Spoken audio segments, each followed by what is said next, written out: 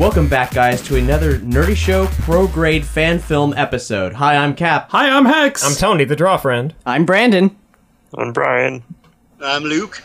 And today we are going to talk about Fallout, and specifically the Nuka Break fan film series. Yeah. Our first part of this ongoing series of Nerdy Show Prime episodes was actually dedicated to Ninja Turtles. It was called Teenage Mutant Ninja Cinema, and featured an interview with both Polaris Banks, the creator of the Casey Jones fan film, which is amazing and gritty and hard-boiled and looks absolutely professional. And if you haven't seen it yet, seriously, go watch it. It's amazing. And check out our previous episode, which also features an interview with Steve Barron, the director behind the original Ninja Turtles film. Which is amazing. Which is completely amazing. Okay, I'm confused. See, I came into this thinking that we were doing an episode about Fallout Boy, not the game. So I need to leave. Get out. Get the fuck out of here. We're just gonna Hold on, I'm really going to have to change this playlist then.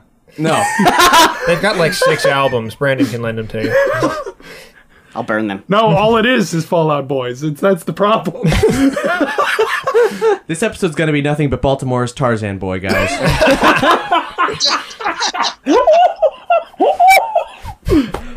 Win. Okay, so we're gonna be talking about Fallout. Fallout is, of course, the post-apocalyptic video game series. It's a role-playing series. It's very unconventional because of its distinctive setting, and it's kind of old school. It's from the mid-90s, and Fallout 3, of course, is a recent mega blockbuster hit released by Bethesda after the original company, Interplay, sold the rights to them.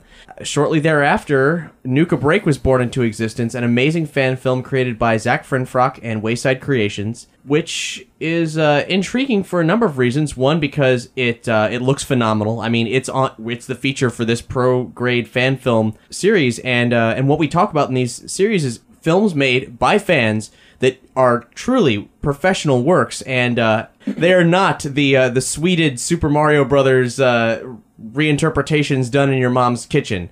Like these are done with. Does that happen? I'm certain it A has. lot. Mom, I'm going down the pipe. I was a great Luigi. Get out of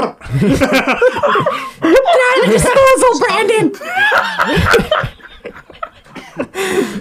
But no, on the flip side, these pro-grade fan films, as we've dubbed them, they blur the line between professionalism and fan love. They are imbued with that certain dedication and obsession that fans have without the budget necessarily. So you get a lot of really cool stuff that way.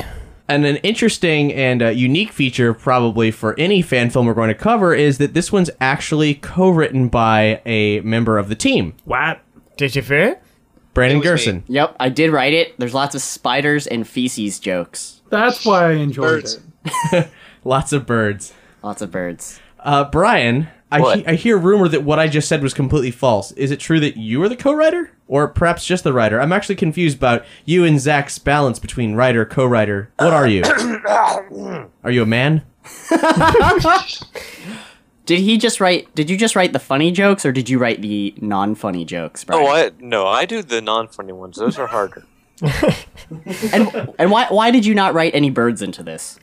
That's They all my died one. out. That's my concern. There's the director's cut. Well, actually, the way that it works is that Zach gives me an outline, or he gives me what he calls a script. In that there are names, like, the character, and then there's a sentence. Sometimes it's grammatical, sometimes it's not. I tease out what he would rather it say if he were a good writer, and that's how it works. We'll reiterate that. So in this episode, Zach is going to be on later, as well as Chris Avallone, who is one of the guys from Obsidian Entertainment who created Fallout New Vegas, the sequel to Fallout 3, and he also worked on the original Fallout 2, Really? as well as a number of other games, which you've Fallout played, 2 Brandon. was so good. I played that recently. You can blow up kids in that game back when you could do that in video games. Have you also played Icewind Dale and its expansion and sequel? No, I haven't, unfortunately. Have you also played KOTOR 2, The Sith Lords? I'm getting there. I have a list of games I Have really you played need to... Neverwinter Nights 2? Yes. Well, there you go. He's been involved with all these Fucking things and more. fantastic. Was he involved with Diablo 3? No. Then I don't give a shit. Me and Brandon have checked out. Yeah, if this isn't Diablo 3 related, I don't give a fuck. You know, if Luke's here, that may mean that there's a Luke's Late to Everything segment shoved into this Nerdy Show Prime episode. Is that true? Oh my god, I do that again sometimes, don't I? Yeah, it's been a while. Yes. What were you late to this time, Luke? I was late to the original Fallout this time. Did you end up... So you played it recently? I did. I, in fact, finished it just recently. I saved the ending so it would be fresh in my brain. Well, and more on that as we move along. So I'm pretty excited to get talking with these guys. We're going to cut to a song break, and when we get back, we'll have Zach Frinfrock and Chris Avalone on the line with us. Am I saying his name right? I guess we'll ask him when he comes on. Which one? Avalone? Or Frinfrock. Sure. Frinfrock sounds like a fake stage name he just made up. Totally does.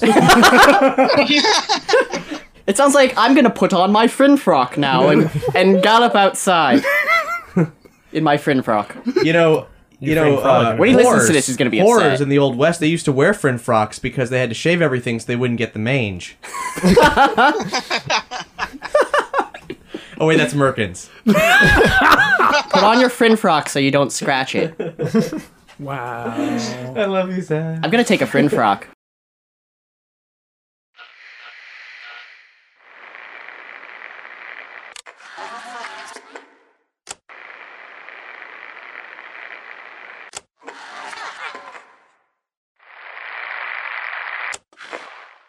Time once again for an important GNR public service announcement.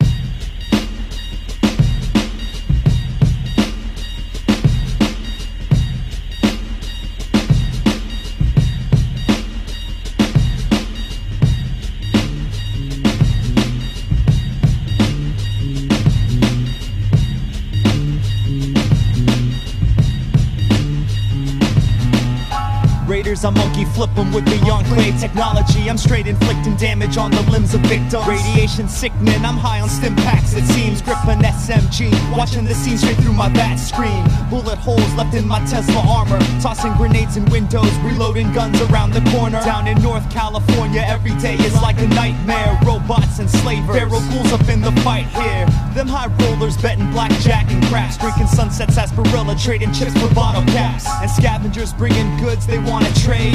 Bringing word from down south about the last Caesar's Legion raid. Them powder gangsters in the desert shooting. It's time to start the revolution. From a sniper's nest I'm shooting. That's 3 super mutants walking around the tall grass. Then 3 headshots, I'm a wasteland assassin. Came across this camp, 2 brothers were sleeping. I shot them both straight in the head and searched their bodies for the keys. Then I hit the safe and stole all of their wares. That's when I noticed gunshots was coming from a little down the road. So I spun around and saw the scavenger coming hot. Flipped the screen and scoped her knees, took both legs out with 1 shot. So then I ran straight up and saw her shaking. Executed in the streets, now all her money I'm taking. So what you say? It's like the war's all we've seen done. Got soldiers leaving their sons laid up in Vault 101. And the boy grows up to find his father long gone. So he picks up a gun and takes his long journey on. Check your Pip-Boy scream, the 3000 model is manufactured from Las Vegas to Washington, D.C. And we scrap to survive, hacking screens, becoming thieves. While watching travelers die, still poison from the FEV. This doc can fix all of your rough spots, but can't do a damn thing if your head's chopped off. And you cough, needing some Rad X, you can't get enough. Picking up some random jobs just to get more of the stuff. Yo, I breathe deep as my body's feeling tested. I sleep when I can wake up well rested. Beyond apocalypse, life is defined. I think of mine when I'm in a fallout state of mind. Fallout state of mind. Fallout state of mind. Fallout state of mind. Yeah, fallout state of mind. Having dreams that I'm a member of the Brotherhood of Steel in the field. Questing like a fiend to get my level on the real. Stepping round the capital wasteland like forever. 2 steps from the front door of Bethesda. But just a prospector with companions at my arms. Stepping round these landmines while I'm keeping up my karma. I ain't the type of gamer made for you to start testing. You asked me the wrong question, I'll leave arms and legs resting. Thinking of bottle caps, magazine subscriptions. Set here on a mission by Mr. House to enlist all of the factions on the new strip. A great war approaching. Yes, man's got me creeping on the low to meet my quotient. Full of blowflies and soldiers, ants, bulls, and roaches. Turrets up on the ceiling that shoot when you approach them. I'm living where the night skies are blue-gray, and sentries patrol the edge of the towns always. From boomers to great cons, followers of apocalypse, earning their trust to stop those who took a shot at us. I got so much resting in my inventory, dropping extra ammo and items to keep going. The Fat Man killing behemoths with a single shot. Hardcore mode got me saving my game a lot. The city never sleeps, full of villains and creeps. Don't drink the standing water, don't eat iguana meat. I'm an addict for bobbleheads, lunchboxes, all of them. Roaming round and finishing everything that I started, and inhale deep till my thumbs get stuck. I never sleep cause I'm playing till the sun comes up. Yeah. And all I'm doing is living on borrowed time. Life will never be the same in a Fallout state of mind.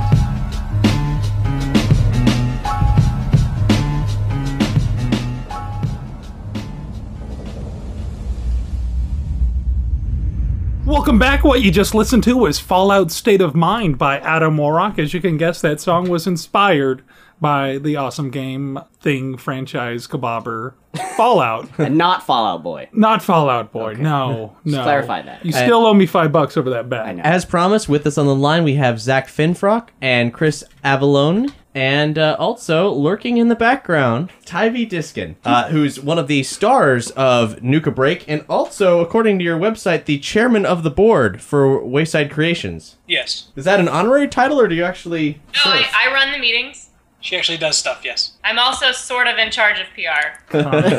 In charge of Wayside Relations. Yeah, Wayside Relations. Oh, Facebook. It's actually Posting on Facebook. That's actually the email, yeah. So, guys, when in our previous section, we introduced you. We talked about the project. We talked about why it's cool. But right now, I want to talk about how it got started. You guys recorded a pilot episode, and that went on to be a fan-funded, full-blown web series that is extremely popular. How did things get started with Wayside Creations? What led to the creation of Nuka Break? Well, Nuka Break was just...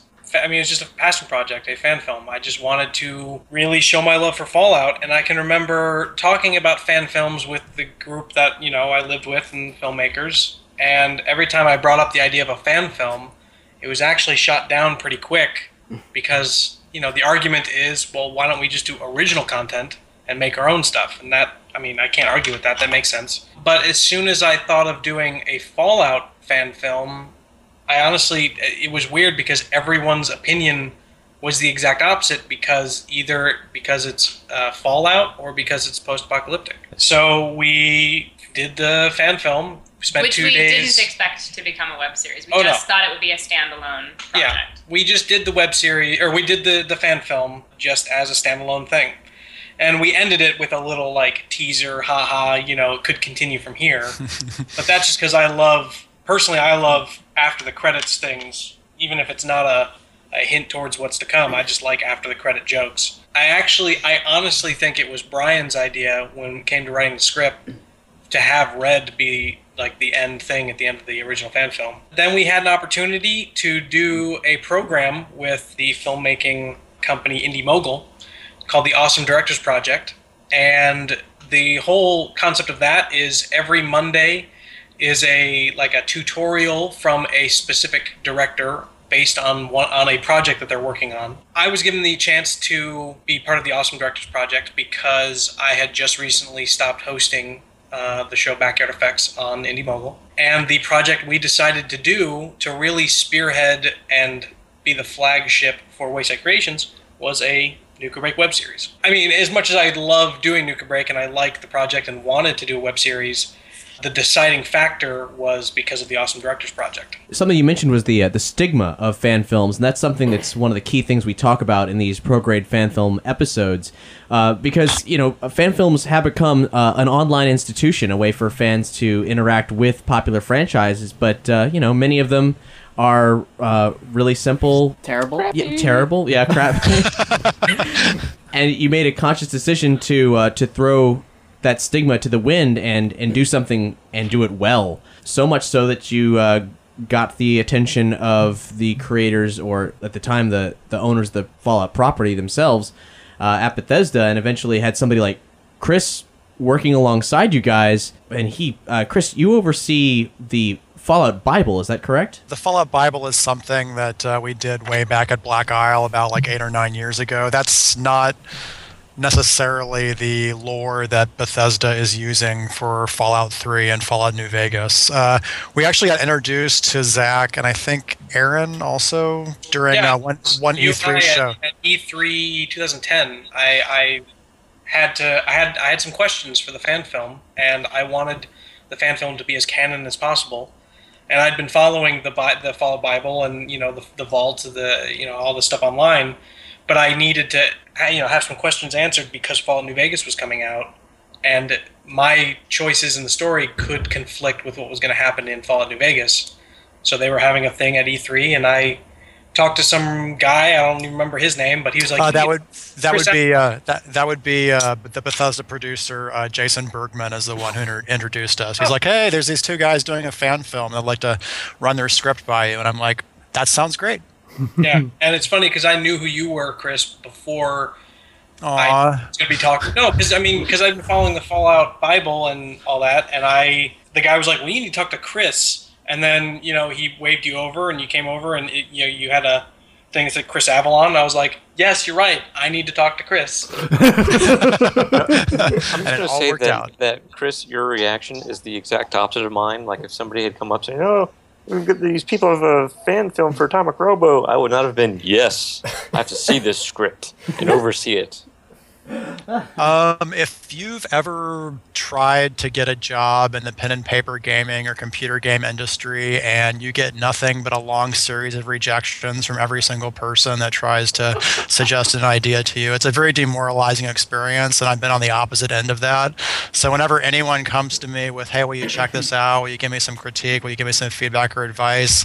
I don't get exhausted by it. I just realize I was once in that same place, and I remember all the jackasses that turned me away versus the ones that actually helped me out, and I want to be one of the ones that help out. Wow, that's why you're a better person. Yeah, I was gonna say, wow, you're Brian's opposite. Yeah, Brian is not a nice person, so.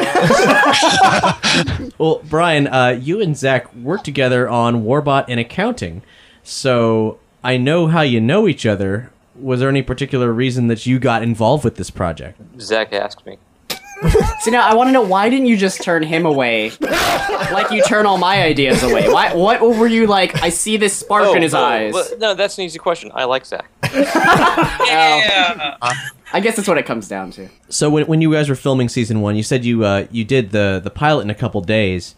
How long was the shooting for the first season? The first season was 6 days. No, it was more than 6 days. Wait, let me finish. Here we go.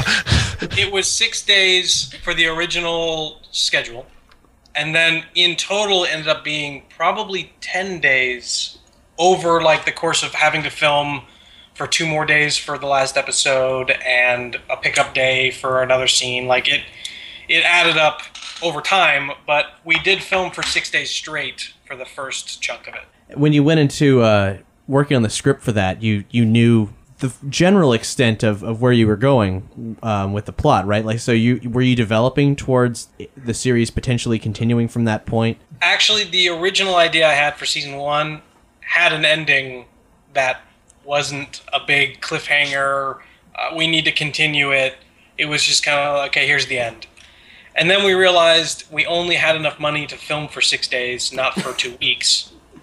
So then we had to figure out at what point in the original idea and script was a good, cutoff point for the end of the season. And then the town burnt down in real life, so we had to figure that out. It burned down a few days after we finished filming. It was maybe a week, but it was very close to us. We filmed there, a narrow escape. Yeah, it was so narrow. A week. Yeah, no, we were there, and then our buddies was like, hey, the Eastwood burnt down, and we had them go take a picture. And what's funny is our good friend Steve Dengler, he took a lot of photos on set when he was there, and he took one photo on top of a hill to see the entire set as it is in the valley. And then my friend took a picture of it after the fire, and by complete coincidence, my friend took that picture had to have been within 5 feet of where Steve took the photo.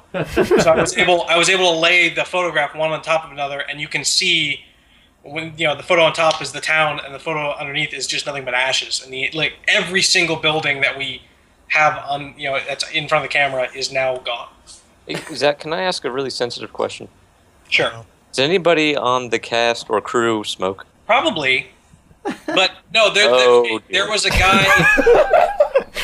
There was a guy there who lived near the set and who kind of watched over the whole location, because I don't know, 100 yards away, 200 yards away, there was an old Mexican town set in the same location. This is a movie set, so they've got all these different set pieces around there.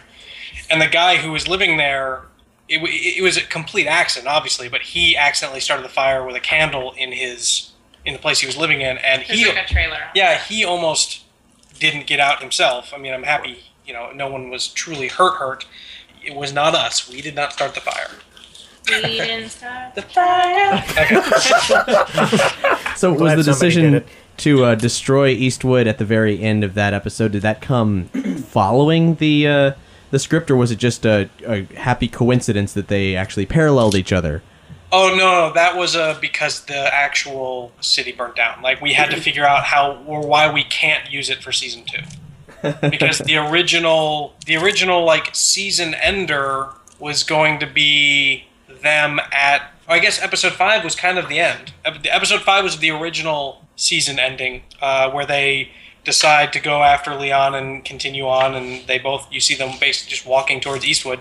And then the reveal of Red at the end of episode 5 was kind of our nod, okay, she was revealed to be alive at the end of the web series. Well, here she is at the end of she was revealed to be alive at the end of the fan film. Here she is now at the end of the web series. She'll play a big part in season 2. Then the town burnt down. Then we realized we had a lot of unanswered questions anyway. We knew we were going to film we knew we needed one more episode pretty soon after we finished that first 6 days of filming. Yeah. We said we were going to have to keep going because we don't quite have enough here. And so that was I guess the town burning down was kind of helpful in that way. Yeah. Now we have something interesting to put at the end of the episode. Yeah, because season 2 was supposed to start at a night scene where all the buildings you had lights.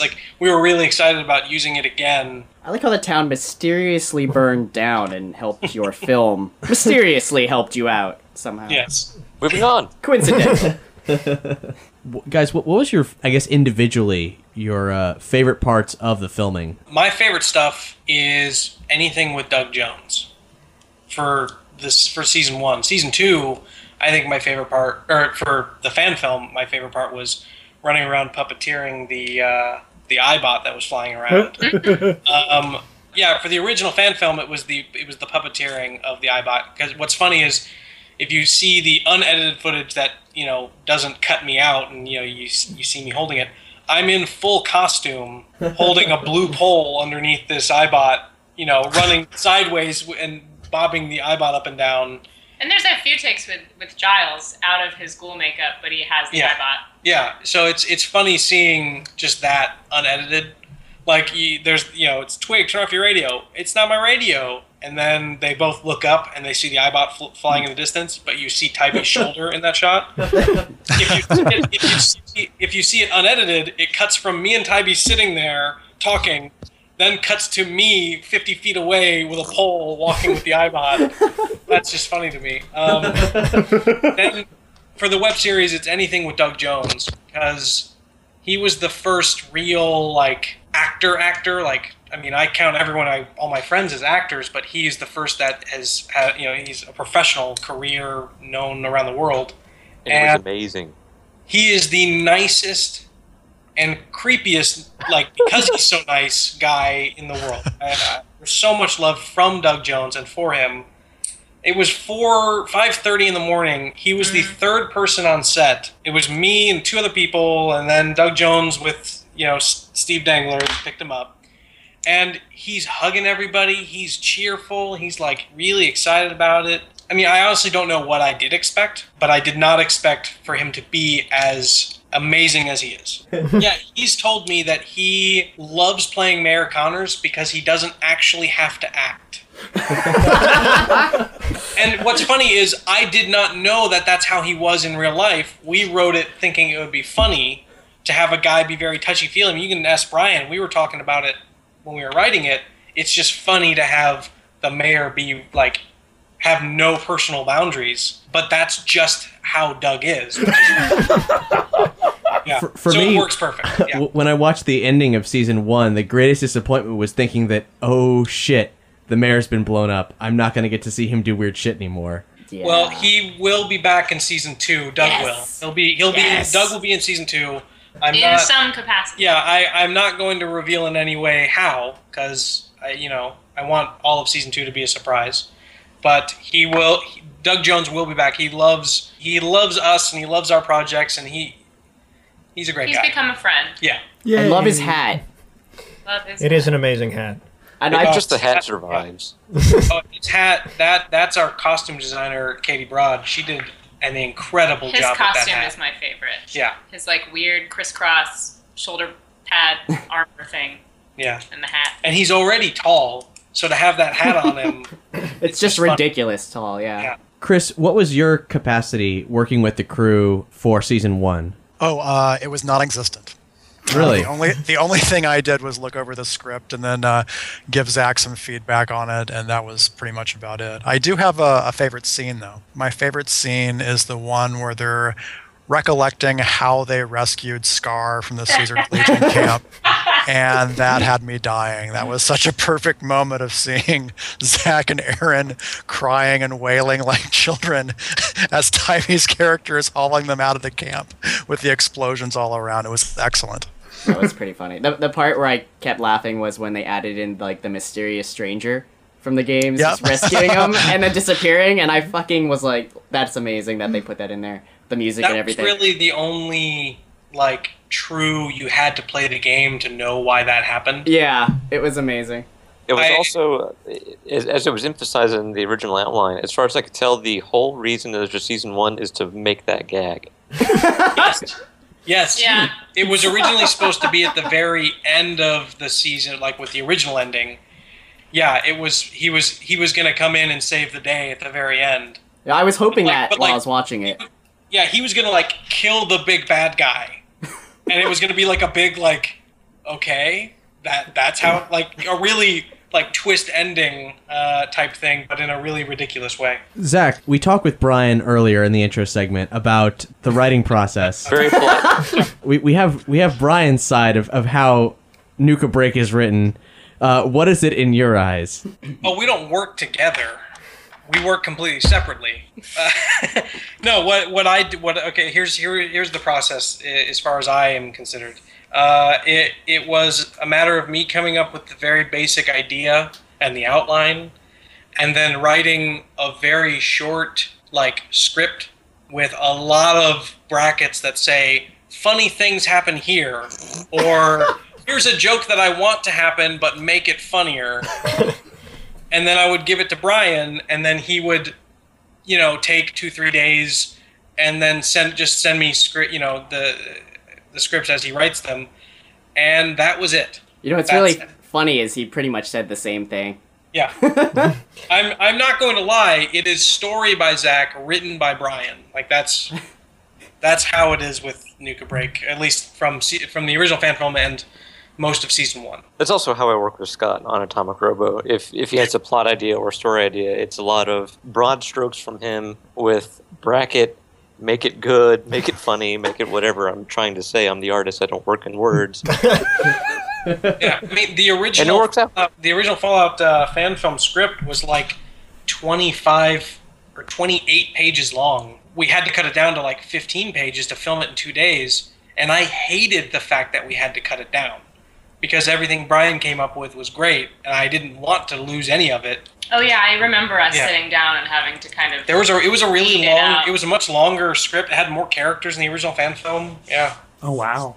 But that was mostly all Brian. Like it was with the original bounty hunter fight in the first fan film. It was I think I can probably find my original script, but it was basically here's the characters walk up and they're encountered by Tanner and his group of bounty hunters, and they fight, and then here's what I want to happen at the end. and there's a lot of banter in between. Go. And then Brian wrote like 11 pages for this one scene. And it was all, I loved all of it, but we had to bring it down. So those gags and everything actually haven't been filmed as part of the series or anything. They're just trapped in this lost script. Then we'll put it on the Laserdisc.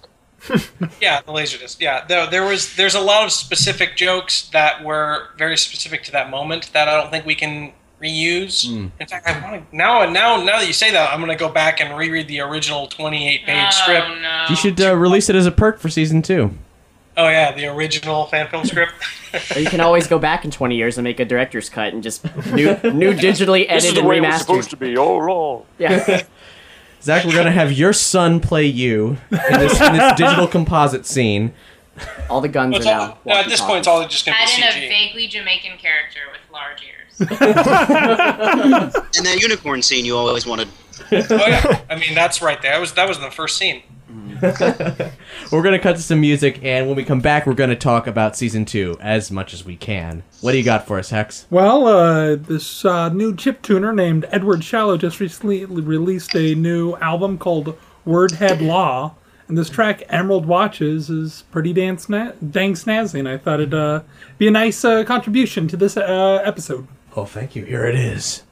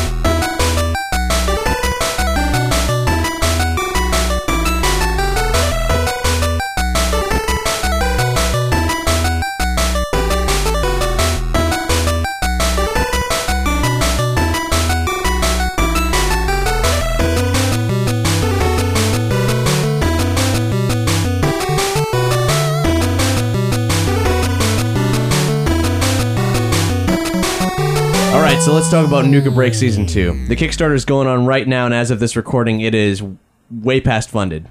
And it's just chugging right along. And Congratulations! Hooray! Money. We have a confetti ball, and it burst, and it's showering us. I wish we could send a little bit of it your way, but no. Oh, it's in my eye. So, in fact, you guys just added 2 new perks, and they are very, very cool. There's a T-shirt, a kick-ass Vault 10 T-shirt. Okay, by perks, I thought you meant skills. I thought you were referring to Fallout perks. Staring at your Pit Boy. We realized towards actually the beginning of our Kickstarter campaign that the DVDs are at 100, and we have them at that level because it's still expensive for us to make DVDs, because we're not going to be kickstarting, or we're not going to have 15,000 backers, so we can't mass produce a bunch of DVDs. We still have to do them ourselves. And it is really exclusive, right? The DVDs on both ones, physical copies of the film are only via the Kickstarter. Yeah, we can't sell them because we can't make a profit on anything Fallout or Nuka Break. So it is solely for this, the Kickstarter or the Indiegogo from Season 1. So then we realized we wanted to give a nice physical perk to people who can't donate $100 but still want a decent little thing. So we figured we can do T-shirts for, a bulk order of T-shirts for fairly cheap, and as long as it's one design and, limited sizes. So we decided to do a T-shirt for $35. And they're very cool. I don't remember what I donated at, but I'm definitely going to double check to make sure that it's at that level.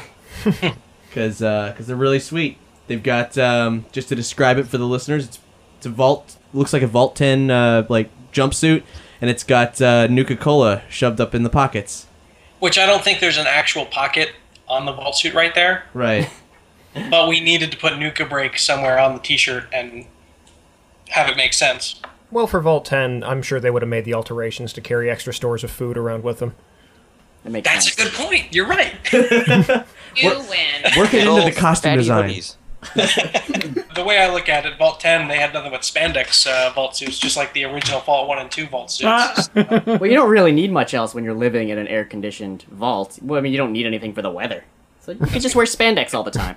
Or nothing. Or velour. Or velour. Everyone wears velour. Well, since we're on the subject, I was at the panel you guys had at PAX East where you screened the entire first series and the pilot. It was a really great experience because there were a lot of people in the audience who just wandered in because it was Fallout and actually hadn't seen or heard of the film before and came up to the mic and was like, oh man, how can I give you money? But at that event, it came up that there's a chance that Vault 10 actually sort of exists within the continuity of Fallout. Like because it doesn't contradict it, it's kind of true. Well, that was one of the things I first asked Chris. That was actually my biggest question for Chris when I first met him at E3. Because my original Vault for Twig was Vault 11. I sent him my notes and things like that, and he told me, well, Vault 11 is being used in New Vegas. So, here are the numbers that we're still not using, so I just went to Vault 10 because that wasn't one that was using. So technically, Vault 10 was a vault that did not have an experiment on it yet.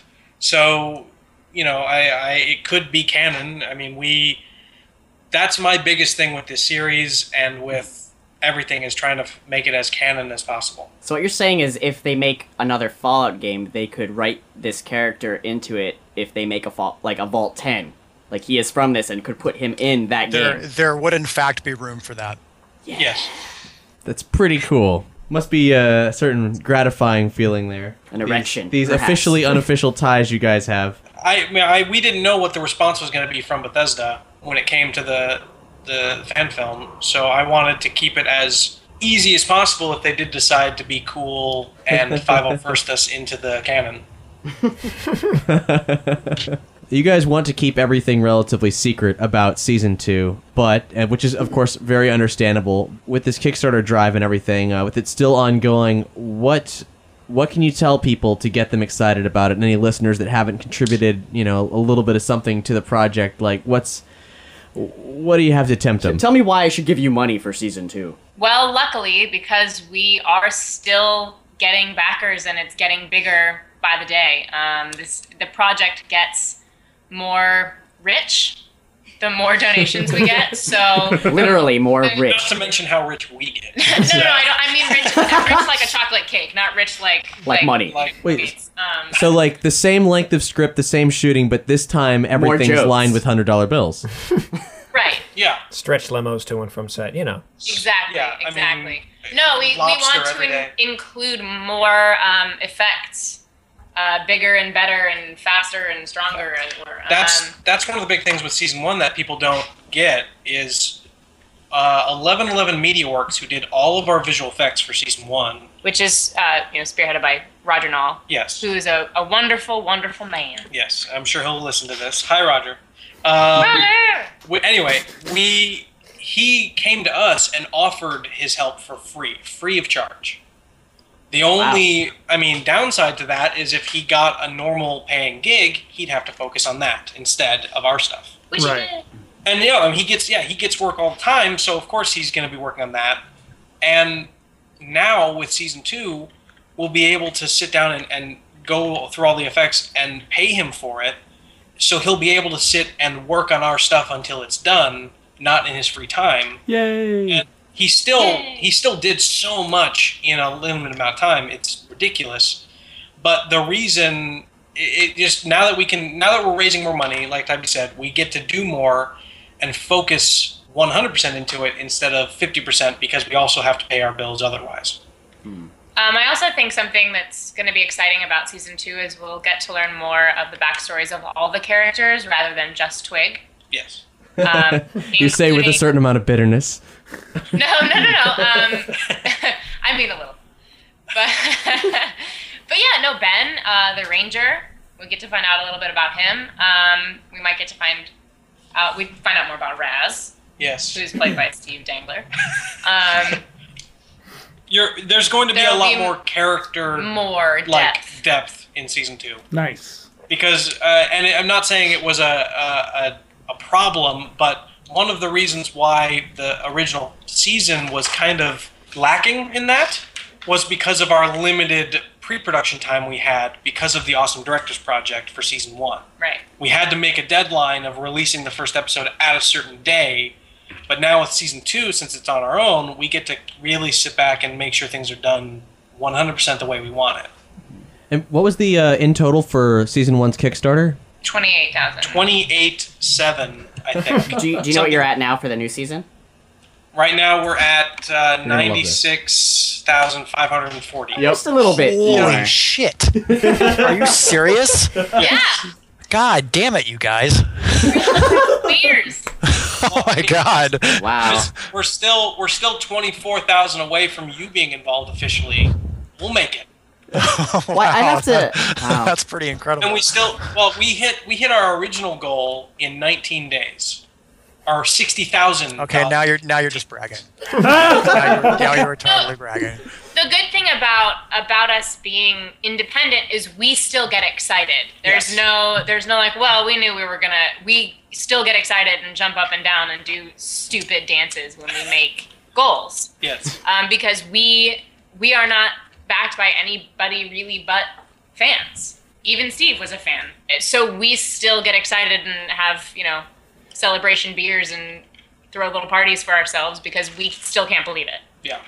We feel so lucky to be able to be part of PAX, like to go and be on a panel. I'm like, people want to ask me questions. I don't even know what that means. It's so weird. So we still get excited. There's definitely not, I don't think the ego has really built at all. We still get really excited. The ego will have built when we're making our third feature film with Lionsgate or Universal, and they've, that's because it's just part of the contract. We have to. You should not. We're on movie 7 of our 7. Yeah, so it's like, I knew I was going to get this movie deal because, it's our third contract or third movie in our contract. So, blah blah blah. No, we still get totally stoked about stuff. If you gain an ego, you will become like Brian. I just want to stress that. Evil. And then children come to me and ask me to read their scripts, and I will say, "No, child. I'm better than you. You're worthless. Get away from me. I need not your pits." So I have to ask real quick, because I've been wanting to ask this all day, but really just for the past hour. All of season 1, you talk about having limited pre-production time, limited time in general, and you talked about who created the visual effects, but how in God's name did you create all of the outfits and the props and like the combustion sword? I forget the name of it. Like did you guys have a separate company? No, actually, the shish kebab. Yeah. We just worked with a visual effects artist. The shish kebab is literally right next to me, by the way. Yes, and it works. That wasn't fake fire. Fuck yeah. Ralis Khan. He contacted me because of my work on Backyard Effects, but then I came to him and I said, "Hey, we're doing a web series for Fallout," and we worked with Ralis Khan, and he, just like Roger Knoll of 1111 Media Works, Ralis offered his work for just cost of supplies. He didn't actually get paid either. It was a lot of supplies. Oh, I mean, he overall, with all the props and makeup effects and costumes and everything, we probably had $80,000 to $100,000 worth of props and special effects done by this guy for the cost of supplies, which came up to maybe $3,000. Jesus. Jeez. Yeah. Because some of those props were very impressive. I was like, how the hell did you guys have time to do this? And now I found out.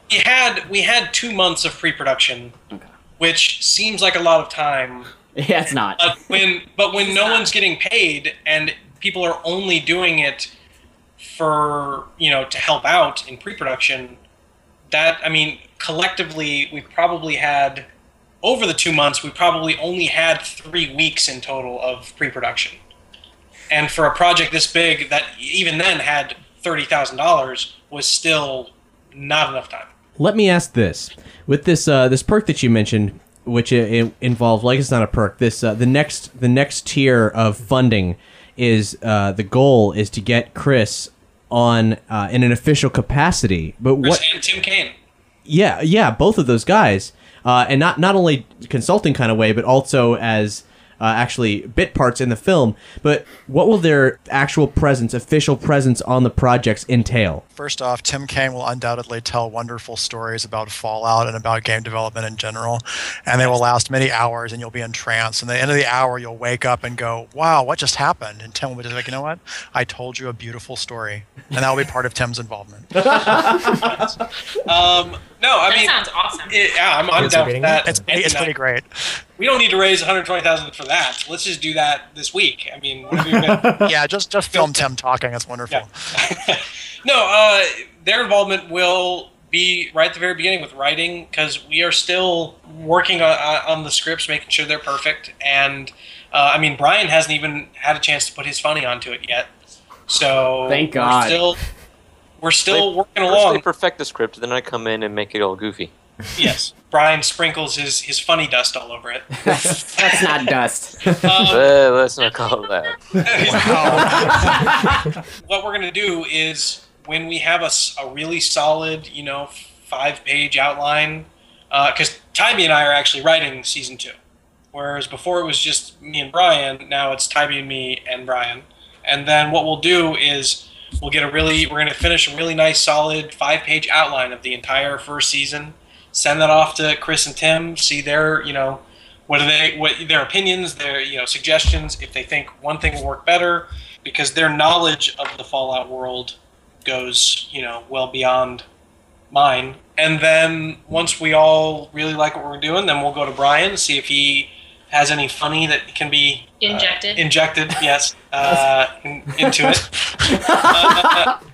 And then, it comes down to the scripts. We're going to finish the scripts, and it'll kind of be in that same process, because I like to have the major story points across before Brian makes it funnier. I'm not saying it's a bad thing. Like, that's just how it's worked out well. I prefer that also, because it's a lot easier to fit into my work schedule, and I will have a tendency where if I have any kind of idea that I just think might be funny, whether or not it actually is, I will just fucking go for it. Yeah. And that could be like really bad for what Zach and the crew are actually capable of doing and what they plan to do. Yeah. So the more structure there is, the better it is on my end. Yeah, there have been times when Brian, you've asked me, like, well, what would happen if, or where would Twig go, or what? So Brian's like, what if we burned Eastwood down? Yeah. We're like, no. I was like, yes. One phone call later, and it was done. Yes. For burning Brian down. actually Maybe you breaks burned it down. Hey, I gotta go. Brian, later tonight, can you inject some of your funny inside of me as well? Oh. Anyway, Just and pass then the after once we get to the filming part, Tim and Chris, I mean, they're both welcome to hang out the entire time we film. And I know, Chris, you've mentioned in the past that you wanted to just hang out and be involved. But now we're actually going to write characters for them. Not sure yet who these characters will be, if they'll be reoccurring or a single episode type thing. Reoccurring. No, recurring. Recurring? Yes. Is it recurring or reoccurring? It's recurring. There's no O. Well, is it occurring Like, is it occurring again? Is it I'll just go with what she said. And it's funny because in the stretch goal announcement, we announced that jokingly, if a lot of it will end up on the cutting room floor. And I have to be honest with you, Chris, and if Tim was here, I'd say the same thing.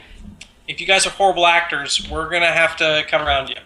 I would understand That's that. what we do for Zach, though. Yes, so we're not. It's nothing new for us. Chris, I want to take some time right now to talk about yourself and your really kick-ass career in gaming. Earlier in the episode, we read off some of what we perceive to be your greatest hits from the catalog of things you've done listed on Wikipedia. And oh, sweet Jesus. It's pretty great, I must say. Yeah. Fallout 2, Icewind Dale, KOTOR 2, Neverwinter Nights 2. I mean, that's really, incredible for Zach to have somebody who's not just worked on Fallout New Vegas, but in fact, Fallout 2. And also, I was surprised to see Van Buren, which is the working, secret Blue Harvesty kind of title for Fallout 3 before it was sold to Bethesda. Have you ever been involved with a terrible game? Because all of your games are phenomenal. I picked the good ones out of the list. Oh, okay. I see what you did there. You didn't tell me that. Well, yeah. So, LinkedIn doesn't include all the titles, I don't believe. I worked on this really terrible D&D game called Descent to Undermountain, and man, was that just a nightmare project. And that was the first thing I worked on in game development. I'm like, Jesus Christ, it's going to be like this forever? And then it just got better. We need to get that. Yeah, and you know what? But then, then more recently, we got the opportunity to do the South Park RPG, which is something we never dreamed would happen for a role-playing game. When we first got the call from the South Park guys, we actually thought another game company was punking us, and we're like, "Oh, there is no way this is from South Park." And then it all panned out really well, so that was pretty cool. And then Wasteland 2, I got kicked up through Kickstarter, and that was super great to be able to do. And I'm just really happy that Kickstarter is around because it gives Zach and Tybee and Aaron lots of money to make cool shit, and it gives us lots of money to make cool games, and that makes my soul happy.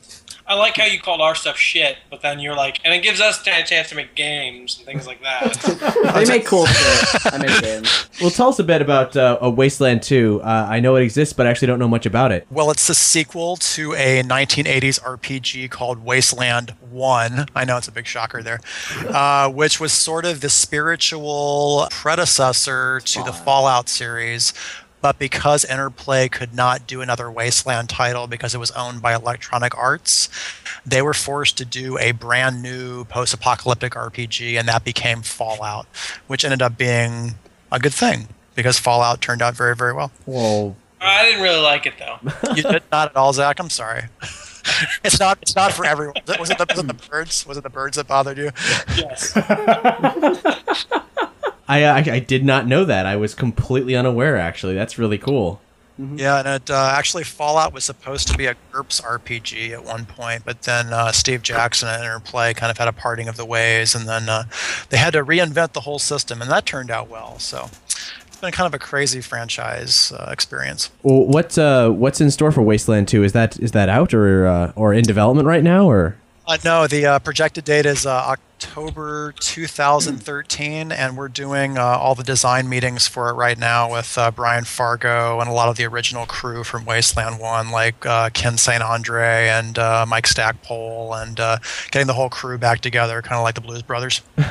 Is this still owned by EA? I'm actually not sure how that all works, except that they seem to be okay with the Wasteland 2 thing, and Brian and them talk a great deal, so I think that's all okay, but I don't know for sure because it involves legal stuff and contracts. I never read those before I sign them. Yeah, the thing that's a bit weird is that they would be directly competing, obviously, with the Fallout series, and the Fallout series has so much pull that is it just gonna kill it or not make it. Like, I don't know. I mean, it's just... Well, I think that they have some similarities, but basically they're two different types of games. And then again, you have to recognize that it's technically two different publishers. So, if Bethesda was doing a Wasteland game, then they would be competing with themselves. But another publisher might, want to get back in the post-apocalyptic action. So Wasteland serves that purpose. Taking it back all the way to 98 or before that, probably. What was your role with Fallout 2? I got to do level design for a location called New Reno, and then do some work for Vault City, and a location called the Raiders, and a lot of the special encounters for Fallout 2. And we went a little bit too far with some of the jokes and humor for Fallout 2. You say you went too far. I don't think you went far enough. I remember... you know what? And there's fans that say that, and I am truly surprised to hear that even to this day. That's actually one of the main things I miss from the newer games, is that there isn't a random, like, Doctor Who police box in the middle that teleports out of nowhere. Well, I figured he was talking specifically about Child Killer. But... No. Yeah, there's no murdering of children. That's not allowed anymore. That was really a shame, but oh well. Sometimes I want to get my frustrations out by planting a bomb in a child's pocket in a town. And in the video game. That is the best use as a pickpocket ever. I think there was even one quest where you could tell a kid to go say hello to his father or go bother his dad. And you plant a bomb in there. Yeah, exactly. And then when he got close to his dad, he blew up. And yeah, that was a terrible way to solve a quest. But but it was the most fun, to be honest. It's most using the resources available at the time. Probably the best use of a child, honestly. In a game or real life. Why? That's what they're made for, right? I don't know. I'm never having one. Brandon, we're going to have a talk after the episode about what kids actually do. They give you germs. Yeah, they do. Which is anyway, getting back to what we were talking about. The Van Buren project was interesting about that, which I learned far after the fact, was that in many ways aspects of the plot got retrofitted into Fallout New Vegas, which is very cool. That is correct. Yeah, we had locations like Hoover Dam show up in New Vegas.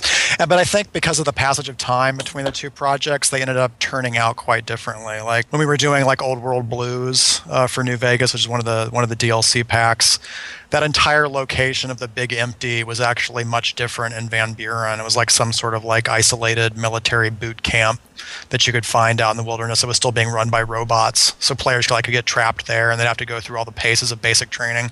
But then we saw when we got around to Old World Blues, we're like, well, we can make it kind of sciencey and kind of fun, and maybe use too much humor, although we're not sure how people will like that. And then it came out, and then everyone liked it a lot because I think people like to laugh. What was it like having the Van Buren project dissipate completely and then getting to re-examine it and reinterpret it and bring it to life again in New Vegas? Well, having it canceled was a soul-crushing experience, but it was a fun two-stage process because we were doing Baldur's Gate 3 initially, and then that got canceled, and so we watched like a year and a half of development work get flushed, which makes everyone feel great. But once Baldur's Gate 3 got canceled at Interplay, I realized that Van Buren would most likely never see the light of day. So when Fergus quit, who was our head of the division at the time, I left soon after. And then several months after that, Executive Row at Interplay ended up canceling Van Buren because I think it wasn't console-y enough, or didn't target their demographic or whatever. But anyway, when Bethesda showed up and said, hey, by the way, would you guys be interested in doing the next installment for Fallout after Fallout 3, we were like, yes, we would. That would be fantastic. And then New Vegas was born. To be fair, I shared a similar soul-crushing experience because once my parents were going to take me to get ice cream, and then they canceled on me, and I have not since recovered. And to this day, I don't really want to say anything more about it. It's soul-crushing. It is. That ice cream could have been so delicious. I'll never know. I'm going to die before I have it. I mean, Chris, you were working on Van Buren before it was canceled, right? Yes, I had been working on it for about 3.5 years. Yeah, see, that's, you weren't getting ready to eat ice cream for 3 years at least. Oh, you don't know me. I'm pretty sure their whole lives are getting ready to eat ice cream. So. They said you get good grades every year in middle school, and we will take you to get ice cream. And I got good grades every single year. And then that is true. And then they both got killed in an accident and couldn't get ice cream. They canceled on me. I mean, how dare they? You should see his journal entries from around that time. They're very dark. I mean, like, I could get you some ice cream. Just mail it to us. I'll eat it. Damn you, parents! How dare they? I want some ice cream.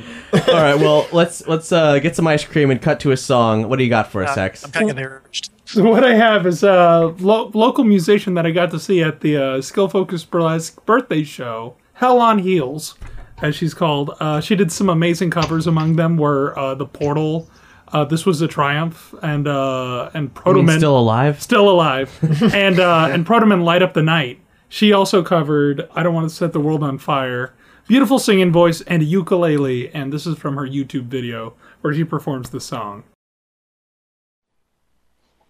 I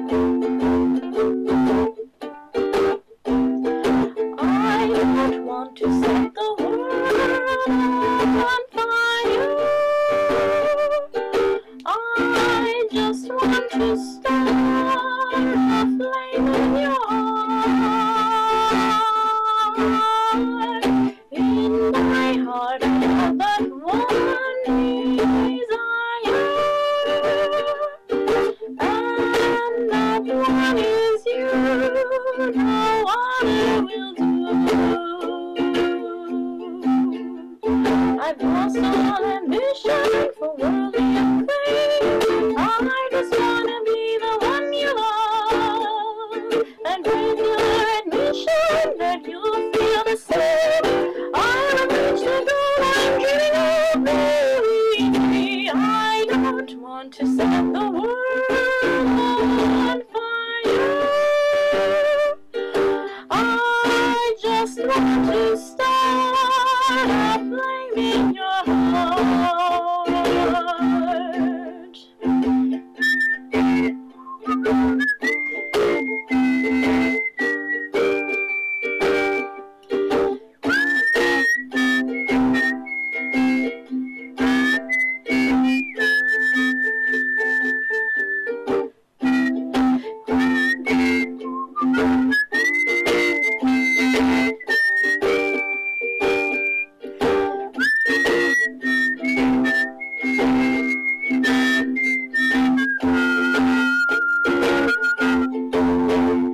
I've lost all ambition for worldly acclaim. I just wanna be the one you love, and with your admission that you'll feel the same, I will reach the goal I'm dreaming of, baby.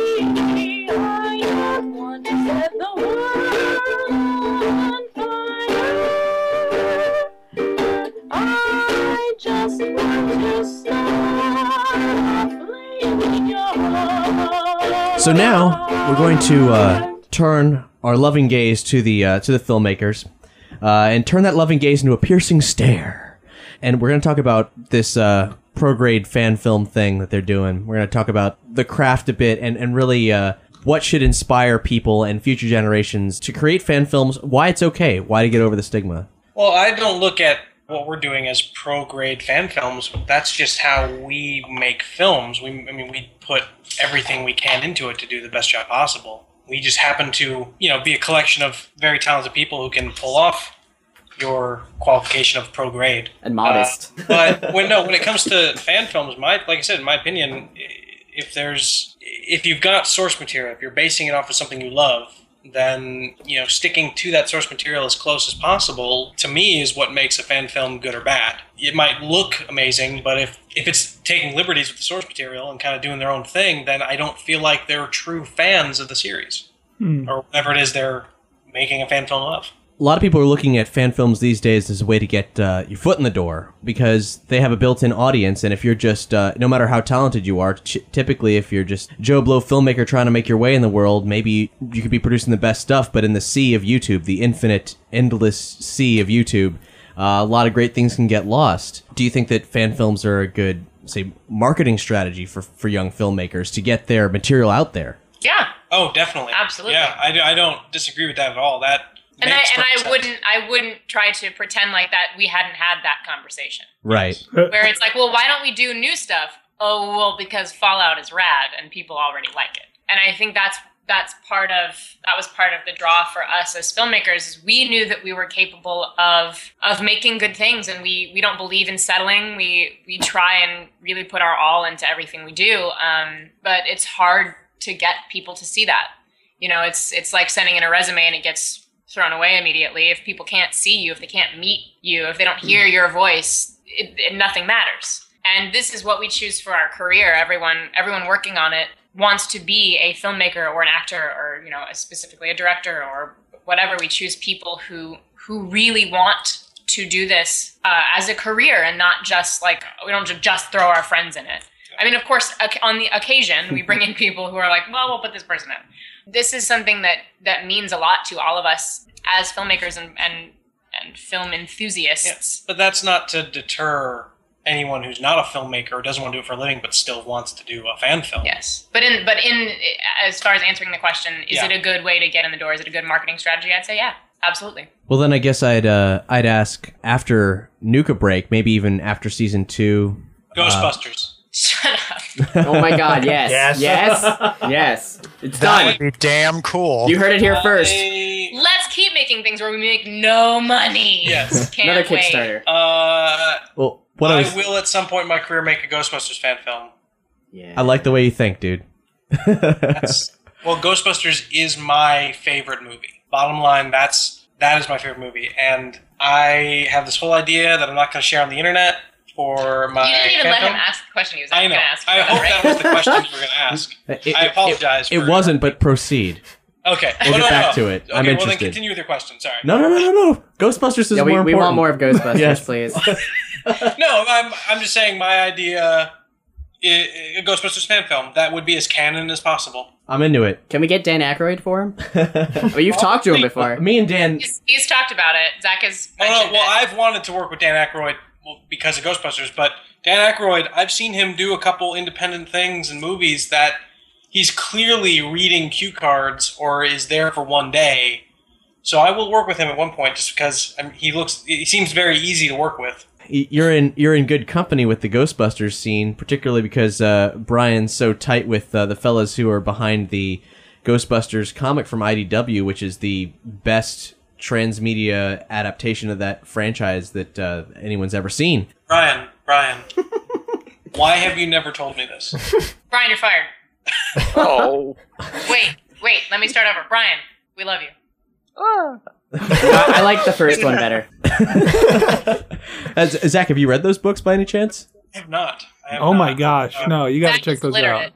literate. They're brilliant, and Brian actually wrote the foreword to the most recent volume. Why have you not told me this, Brian? Because you are illiterate. What would you would just stare at the pages like a sad little ape going, It's a comic book. If I can Pictures. understand Sonic Robo, I'm sure I can understand other comic books. Anyway, Yes. Okay. Well, what was your original question? I apologize for. Original question, if it's answerable, is what's that dream project you've been waiting to do that's not a franchise that you're just amping up for? Well, Emerson Wild is a. Is that the Monster Hunter thing? Why aren't we doing that right now? What was that, Brian? why aren't we doing that right now? Because we still wouldn't be able to make enough money to do it independently.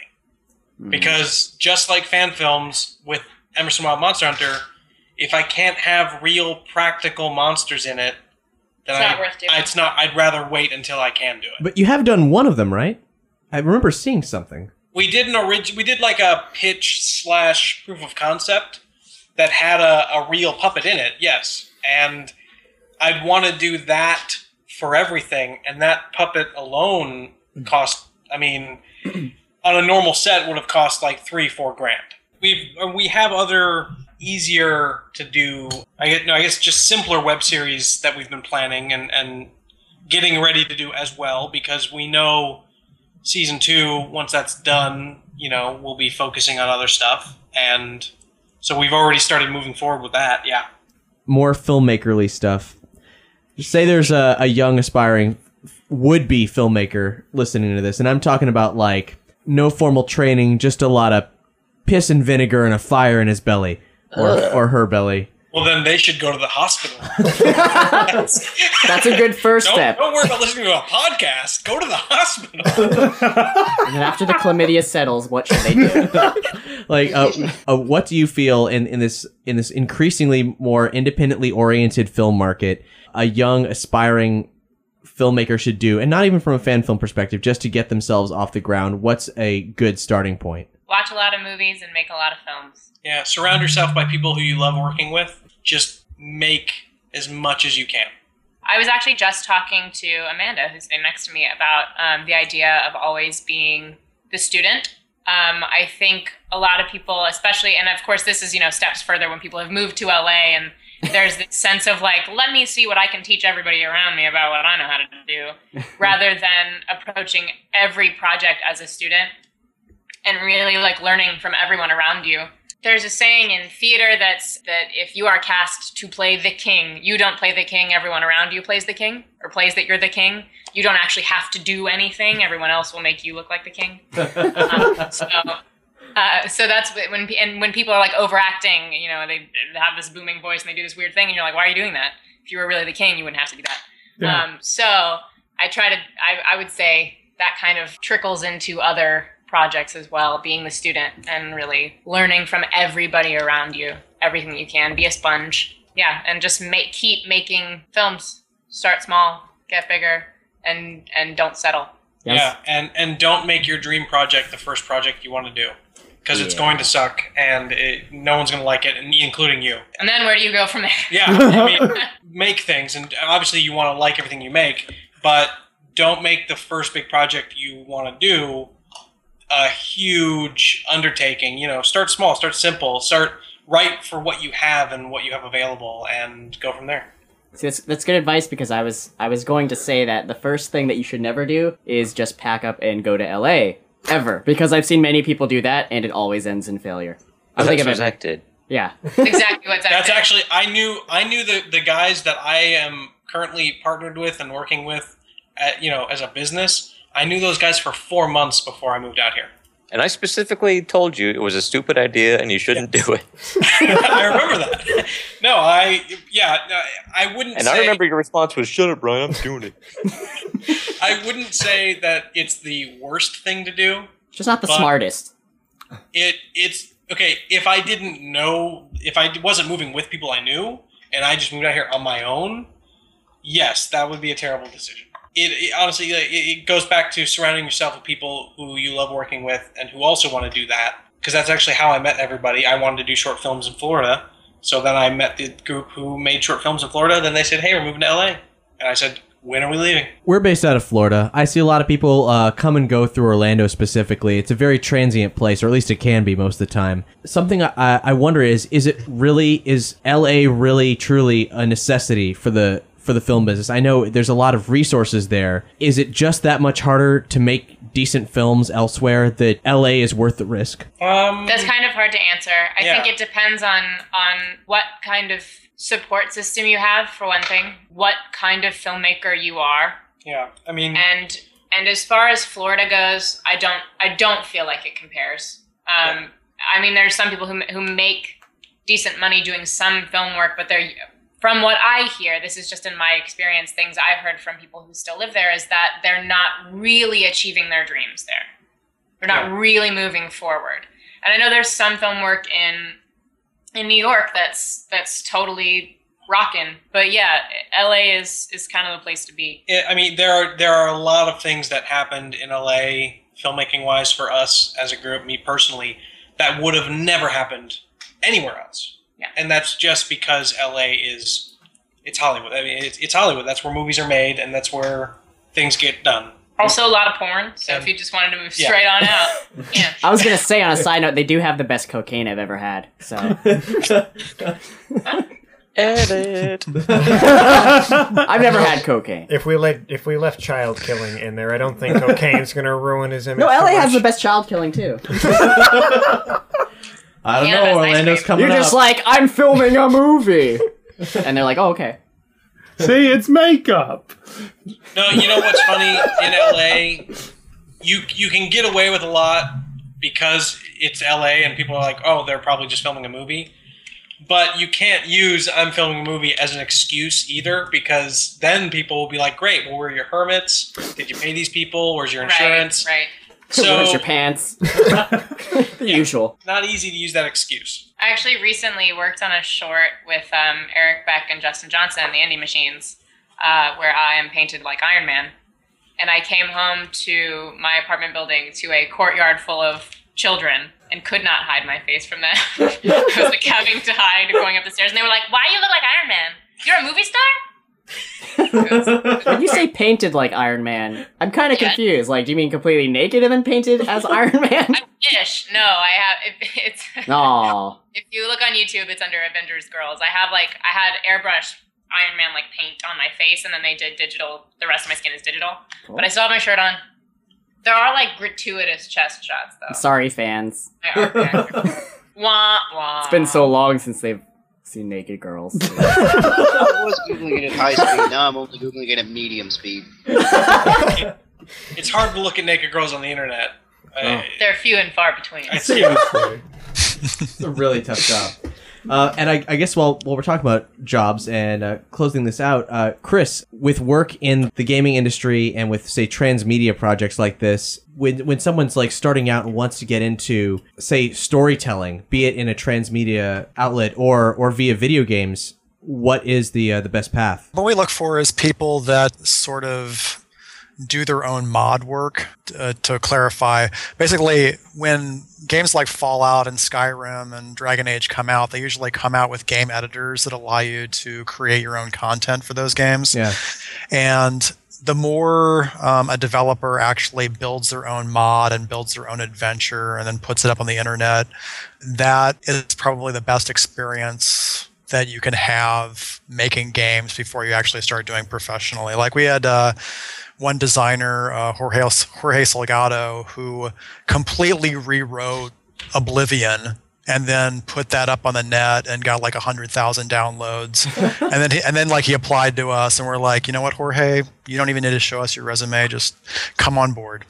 So I strongly advocate just doing mods for games. And I think actually someone did a mod for Nuka Break. And they did a companion mod where they made Twig, Ben, and Scar. That's amazing. Well, we'll link to that in this episode's page. That's incredible. Yeah, I've yet to try it. I bought New Vegas when it was on sale on Steam solely just to play that with that mod to see how it is. But for me, because you can't talk to them and there would be no dialogue or anything, I don't know. I just not. Well, I don't know. You know, if they'd actually got in touch with you, you know, that would have been nice rather than just having these mute characters go around. But I want to see what Twig's stats are. Me too, actually. I want to see what they put him at. He just doesn't gain experience. Well, no, I hope that the fan who created that somehow this trickles down to him or her, and they do that, because we actually one of our fans modded Neverwinter Nights 2 and stuck our D&D characters in it, and they were like, "You want to do the voices?" And we said, "Yeah, we'll do the voices." So, well, let's talk about fan appreciation. Aside from that incredible mod, what have you guys seen, just as far as like the Nuka Break fandom specifically? A lot of fan art of Ben the Ghoul. Yeah, there's so much fan art of Ben, and it's not like it's just by one artist. It's like people really want. They just like Ben. I think it's because he's the anti-hero. He's the angsty. Mm-hmm. He's the most angsty of us all. He's pretty awesome. Yeah, there's a lot of fan art of Ben. I've seen a couple of Scar and Twig. Besides that, there hasn't. I mean, besides the just general love and people, sending us emails, like we actually get quite a few just random emails saying, "Hey, we love Nuka Break." But yeah, and I read at one point some guy said he was going to cosplay as Twig. Awesome. I don't know. That's so I don't awesome. know if it's happened yet I'm or so not. jealous. I don't know if it's happened yet or not, but that was it. I mean, that's it. I'll cosplay a Scar. Well, guys, just to be sure, I checked the Rule 34 archive. There is no Nuka Break 34 yet, so you're in the clear. There could be, Cap. No. There could be. No. I'm just It's only saying. a matter of time now. Well, you guys were talking about how much everybody liked Ben, and the way you said it, I just thought, is it like that? Is that how much they like Ben? It is kind of like that. There are girls who are like really into Ben the Ghoul. Yeah, like there's this girl, and she's like she's like an oil painter. Like this fan art of Ben is like an oil painting. Oh my god! And she's like, does he have his shirt off? Into him. Yes. So they like ugly guys, huh? Get them numbers.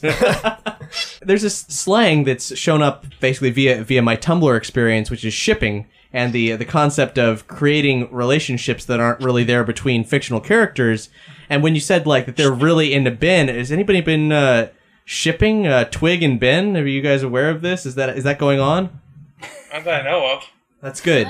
What about in the scripts I keep sending you? Again, it's only a matter of time now. The thing that comes to mind when you say that is the Sherlock Holmes Watson stuff. Mm-hmm. That exploded on the internet. Yeah, it did. How closely do you follow that, Zach? Very close. Respect. Ryan, did you write the "Bye Menin" joke? Yes. Thank you. What do you remember Thank you for that. from before the bomb? Bye Menin. I think it's some sort of ham. Is it from a religion? I don't know. It was great. And then they use it as like... Oh man, Yeah. Bye Menin. I fucking love that joke. It's funny. I did a talk at a local university, and these were with kids who were like 18, 19 years old. And so we were also doing a screening of, I think then it was just the first 2 episodes had been released. And we get to the Bye Menin, and none of them get it because they had never seen the commercial. Oh my god. Yeah, because they're children. I mean, I saw that and I was like, Christ, somebody else remembers that shit? So, I don't even, you know what's funny? I don't even know what product that is. I just know the sound of that jingle. I think it was a Wasn't ham. it razors or something? Was it like Pepto-Bismol, but... I have no idea. I don't know what it is. What is it, Brian? Yeah, you're free. It was. Wasn't it used for multiple things? Yeah, Just for the company Menin? It was a company that made multiple products. Oh. If only we had access to the internet to find out the answer. Links to the commercials. Someone please tell us. Links to Bye Menin products on... Some kind of encyclopedia that could be like, I don't know, user created. You know, Some sort of pedia. something. Some sort of pedia. Yes. Any pedia will do. I have no idea. I think we've gotten off topic. Yep. So let's cut to some music. What do you got for us, Hex? Well, recently, earlier this year, our good pal, friend of the show, MC Gigahertz, passed away. And he had some unreleased tracks. And the good people over at Nerdcore Now and a producer that Gigahertz worked with, OG Don Vito, released his album, The Shapeshifter EP. And one of the songs that I remember hearing while it was still in production was Summertime is Over.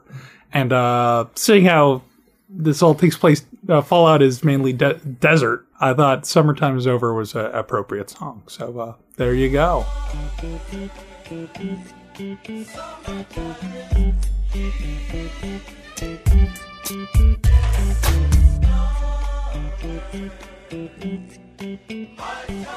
Out of towners don't be knowing about the best. I remember summertime back in the day. Genie Stadium, catch a baseball game. Watching the Tigers in the rain years. Now it's all about the Gold Club and free beers. But back then it was something else. How summertime hit you in the way you felt. Watching fireworks on the front lawn. Late night, kick the can, let's get it on. Long gone are the days when I would go outside and play in. Run through sprinklers, getting water gun fights, and camp out in the backyard at night. Take me back to those long summer nights with the days so bright, everything was alright.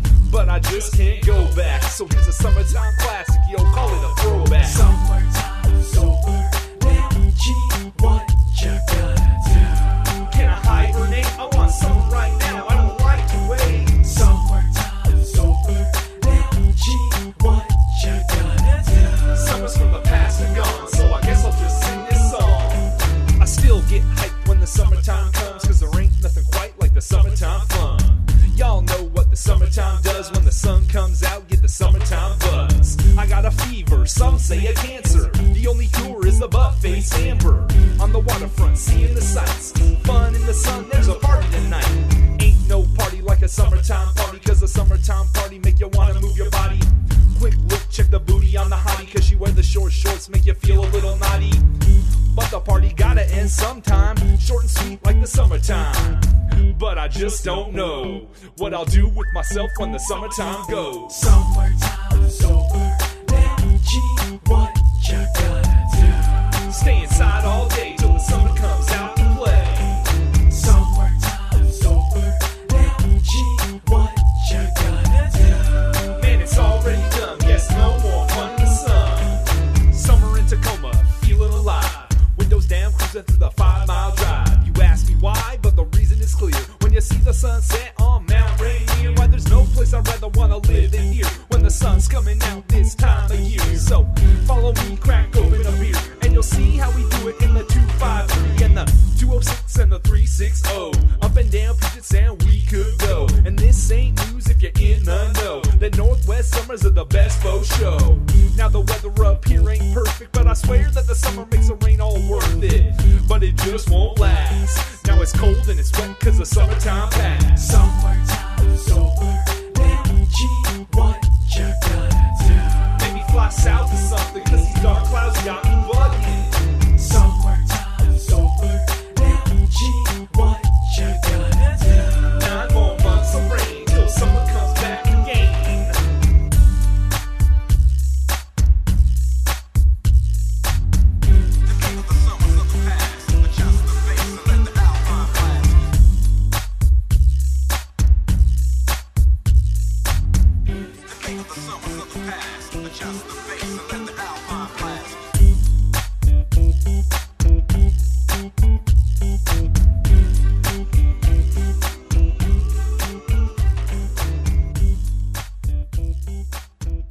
And we are back.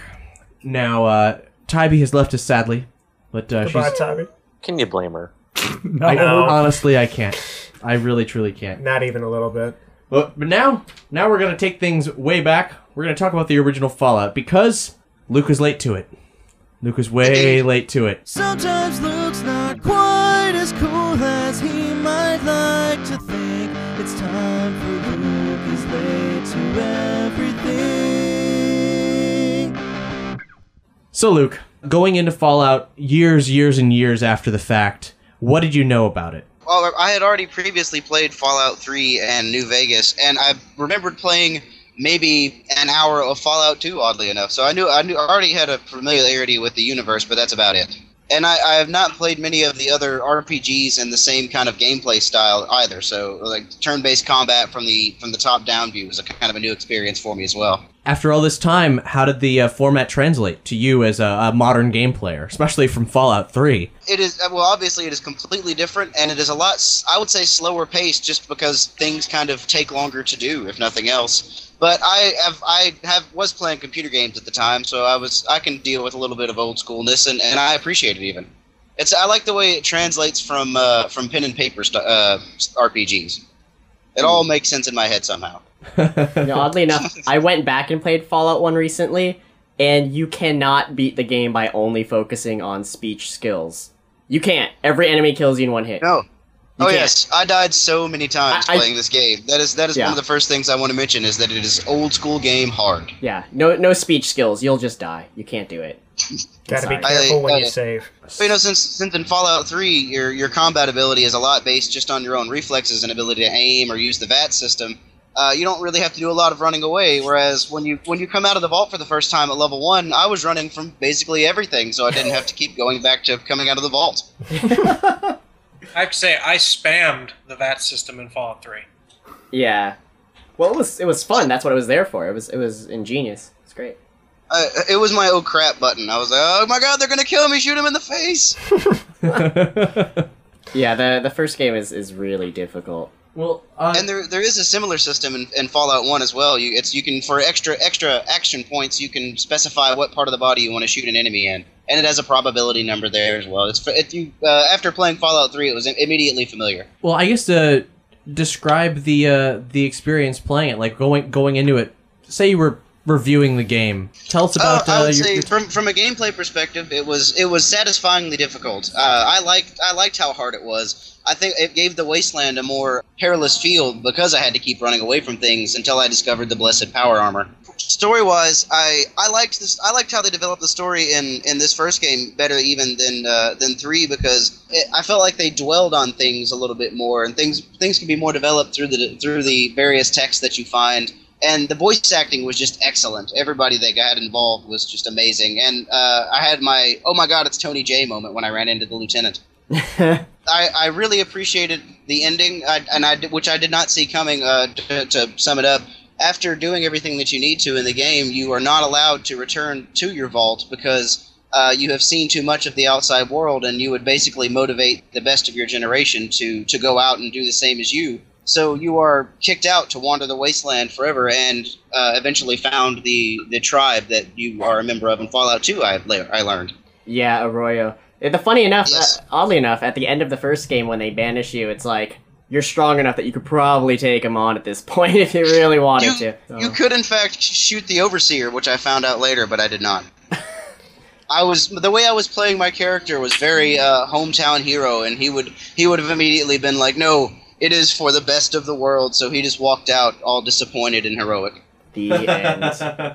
That moment, because I remember being a young lad watching one of my older friends play this game, blew my mind that the ending to a game could be so soul-crushingly heartless. Because up until this point, it was amazing. Up until this point, it was always Mario rescues the princess. I didn't know that games could sit there and say, you know what, you did a great job. You saved everybody's lives. Now get the fuck out. That's true, although you're disappointed 7 times when your princess is in another castle. So this is true, but there was still that ultimate reward. This is the ultimate reward of being wander the wasteland. Sent down to the wastelands because you did a good job. You did so great. Please leave. Never come back. I love you. Thank you. Come again. No. But don't. I will say other highlights of the game. The main big bad guy, final boss, is the Master, possibly one of the scariest, creepiest villains in any video game or movie I've ever seen. Yep. He is sort of a face with an eye stalk coming off of the side that has grown over a computer screen that speaks in 4 or 5 different voices, and he's clearly insane. And it's horrifying and amazing at the same time. What I've always wanted is that they refer to the Master in pretty much every Fallout game that's come out afterwards, like the second, the third, the new ones and all that. I've always wanted him to come back because he really was one of the creepiest villains I've ever had, seen in a video game. And I've always wished they would put him in one of the newer ones as like an enemy that's been behind certain events or just comes out in one of the games because he's really fucking creepy. So. And his surrounding dungeon is one of the creepier video game experiences I've ever had because it's dead spacey. There's just corpses and bits of people all over the place and really, really creepy sound down there. Yeah, that's the one downfall of the newer games is that besides the fact that they're not that hard, it's that there's not really a main kind of boss fight thing. You know what I mean? It's just like you choose an option and that's pretty much it. One thing Indeed, in this case, there were Gatling lasers and super mutants. I know, it was great. One thing that I just got to comment on from an art design perspective is the pixel art in that game is phenomenal. The set design, the feel of the world itself, the aesthetic is tremendous. Especially for that time. One thing that you lose in Fallout 3 and everything because they have to render the different particles when, say, somebody blows up is when you get a gruesome death in Fallout, it is so much more gruesome than anything you will see in Fallout 3. Oh. Jeez, yes. I mentioned the Overseer death earlier. In fact, I watched a video of it since I couldn't do it myself. You blow off half of his left side, and he sort of crawls at the door, still trying to get in there, trailing entrails. It's brutal. Wow. I remember vividly one of the first bosses you fight is this dude sitting behind a desk. It's been so long ago now I don't remember his name, but I remember Gizmo, I believe. With crystal clarity. Oh, the fat guy sitting at the desk. Yeah, I remember him. Yeah, when he blows up, because it was the first time that I had gotten a gruesome kill, and I watched his body just go it's like and land everywhere, and there's just this little spinal column wriggling back and forth, and it was just like, this pistol is the pistol of the gods. And that's where Fallout got its gruesome nature from. But it's tantamount, and everything from Black Isle Studios from that point forward, Fallout 2, Planescape Torment, all had that same sardonic sense of humor, and it was amazing. I miss those games. To be fair, Tactics didn't really, but I couldn't get through much of that. So. I liked it, but it was just so difficult. Anyway. Chris, going into Fallout 2 and working on the game, had you played the first game? Yes, I had, and the fact that you could actually use your speech skill to convince the master about why his plan was flawed, and then he has that moment where he just simply says, you know what, you're absolutely correct, is perhaps one of the most satisfying RPG moments I think I've ever had in a video game. It's something that I want to go back and do. Actually, is all of the different boost a stat to max and see what you can do with it, or drop a stat to minimum like intelligence, and then nobody can understand what you're saying. Yeah, the ability to lower your intelligence and have all that stupid dialogue is pretty freaking cool. And I just got to call out the ability to boost your luck stat to max and then find this random overturned semi in the middle of the desert that's just filled with bottle caps. That's a thing? Yeah, That's a thing. It's pretty great. You find more random stuff too, the higher your luck is. Yep. So. It's pretty awesome. So it's fun sometimes just to max your stats and just see all the crazy things that happen. Zach, do I remember correctly that you actually played the first 2 Fallout games pretty recently yourself? Yeah, I played them. I played through Fallout 1, and I haven't beaten Fallout 2, other way around. I played and beat Fallout 2, but didn't play all the way through Fallout 1. But yeah, I started with Fallout 3 in New Vegas first, and then went to the original games. Well, going into the Nuka Break project, where did your fan love for Fallout come from specifically, if you hadn't played the originals? Oh, no, it was definitely Fallout 3. Because that had been, New Vegas wasn't out yet before before Nuka Break came out, and before we filmed it. Yeah, Fallout 3 was definitely one of the first games in a very long time that I would get lost for an entire day sitting there playing the game. It is that kind of game. You can very easily get involved in quest lines, and especially once you get to somewhere like Junktown or the Hub, where it's just quest after quest, you can lose. All of a sudden the sun is coming up, and you didn't even realize that you were playing at night. Yeah, it's actually a bit overwhelming. Yeah, no, there were times with Fallout Fallout 3, where I would sit, start around 11 o'clock, in the morning, and then I'd realize it's getting dark. 7:30, 8 o'clock at night. You're like, I just woke up. Eaten lunch or dinner. I had just been sitting there playing all day, and that doesn't happen too often with video games, but that one was, Fallout 3 was one of them. And especially when you're sitting there going like, but I only finished 2 quests. I don't understand what's going on. I've done 2 quests. It's been 12 hours. I talked to a couple people, but I didn't think it took that long. But also, I can't play video games that long now that I'm getting old. No? I don't think I could sit down for 12 hours straight without being like, I need to take a fucking nap. I'm an old person. Where's my diaper?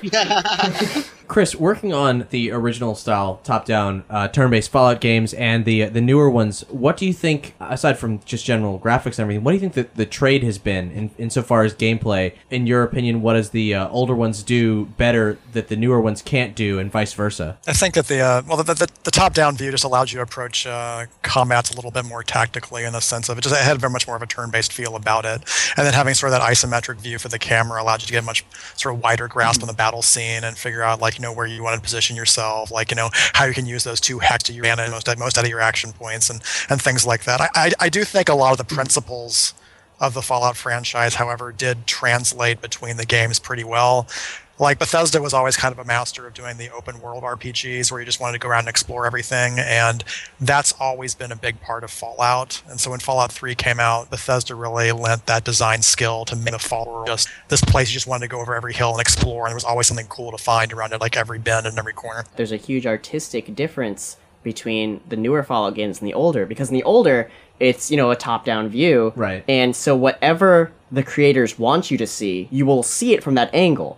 And you will see it how, whatever they make, you will see it how they make it. Yeah, and however, in the newer games, gives you choice. You can look at the ground all day long, but you can see things from various angles. So it's very different. Both of them are completely different artistically. Yep. I love that about them. But maybe this is too much of an open-ended question, but Chris, what do you think the future of Fallout is insofar as game design and progressing with the rest of the industry and everything? I don't know really whether Fallout was really that successful as a franchise. I don't think it made much money for Bethesda, and people don't seem to like it very much. So I'm not really sure what's going to happen with it. Yeah, I don't. I'm totally. I'm totally full of shit. I'm sure they're going to do more installments. They'll probably have a lot of the same design principles that Bethesda is built on, with like Oblivion and Fallout 3 and Skyrim, and I think they'll just keep refining. Luke, do you recommend that everyone who's a fan of the Fallout series but hasn't played the original, like, should go back and actually play the original game? Is that something they should do? I think absolutely, because and I was sort of backwards discovering so many things that I'd love from Fallout 3, and that alone is enough motivation. And also, because you should play an old school, hard, slow-paced game, because it'll be good for you, you damn kids. That's why I like we had to Demon click Souls. our character across the screen both ways. In my day, we discovered we can make them run all the time, and that really sped things up. Well, let me hit up somebody I haven't heard from at all so far this discussion. Brian. Brian, I assume you played Fallout when it was brand new? No, I had a, what's the word, a shitty computer. Okay. Well, have you played the originals? No. Wow. Wow, Brian. I would have thought for sure that was And in fact, all you. I have not, I have played both Fallout 3 and New Vegas for about an hour each, because that's as far as I can get before my, I guess, gaming OCD just destroys me, because both games are so open-ended that I am immediately just paralyzed by having to do everything immediately, which is idiotic and completely like my fault. Like, I'm not saying like this is something that's wrong with these games. It's just I'm an idiot and can't play them. Same with Skyrim. I got 5 minutes into Skyrim. Literally 5 minutes. It's like, ah! There's this baked potato next to the stove. Oh, I can pick it up. Oh my god. Pretty much, yes. Baskets. There's 7 baskets in this room. Leave houses bare. Baskets in the world. I imagine if he had a house in Skyrim, it's filled with every single item you can find and just dropped on the floor in a chest all neatly and organized. If I needed it later, oh. Like in real life, I'm a normal person, but put me in the game and I become a hoarder. Skyrim Hoarders Edition, here's Brian's house. Video game hoarders. All right, well, we're going to adjourn this Nerdy Show Pro-Grade fan film episode. But before we go, I want to remind everybody that Nerdy Show is a listener-funded podcast, and no matter when you're listening to this, we do have some kind of support drive going on right now. So if you like what you heard, if you enjoyed this episode, please feel free to just slide a little bit of love our way in a financial sense. So we would most appreciate it. If you give even $1, we do send you a bunch of amazing, cool crap if you send us just $1. But we got some support drives going on, and if you just check it out, it's on the front page, and see what sort of support drive we have. We like to play little games with you. Mind games. Yes. So you never know what's going to happen. Maybe you'll tell us what fan fiction to write. Maybe you'll dictate whether or not what topic we talk about, or something far stranger. Just check it out and see what's up. So now we're gonna go. Zach, Chris, thank you so much for joining us, guys. Thank you. Hey, thank you. It was a pleasure. I really look forward not just to seeing season 2, but also to seeing how much money you guys collect, because, man, you're doing so damn well right now. Yeah. It's incredible. I'm going to donate at least 1,000 pennies. So that'll be good. Thanks, Brandon. Hey, You're welcome. Thanks. Do my all part. PayPal, so however you get those pennies to PayPal, have fun. Okay.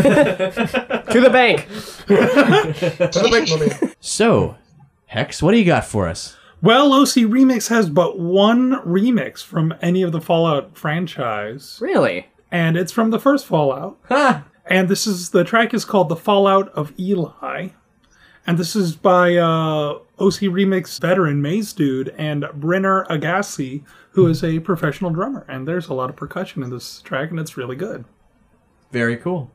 Thanks so much for listening, guys. Bye, I'm Cap. Bye, I'm Hex. Bye, I'm Tony the Draw Friend. Bye, I'm Brandon. Brian. Luke. Thanks so much. Be sure to check out the Nuka Break Kickstarter if it's still active, and depending on when you listen to this. And and go watch Nuka Break if you haven't seen it, you jerks. Yeah, you'll find all the appropriate links on this episode's page. Enjoy the track. Bye-bye.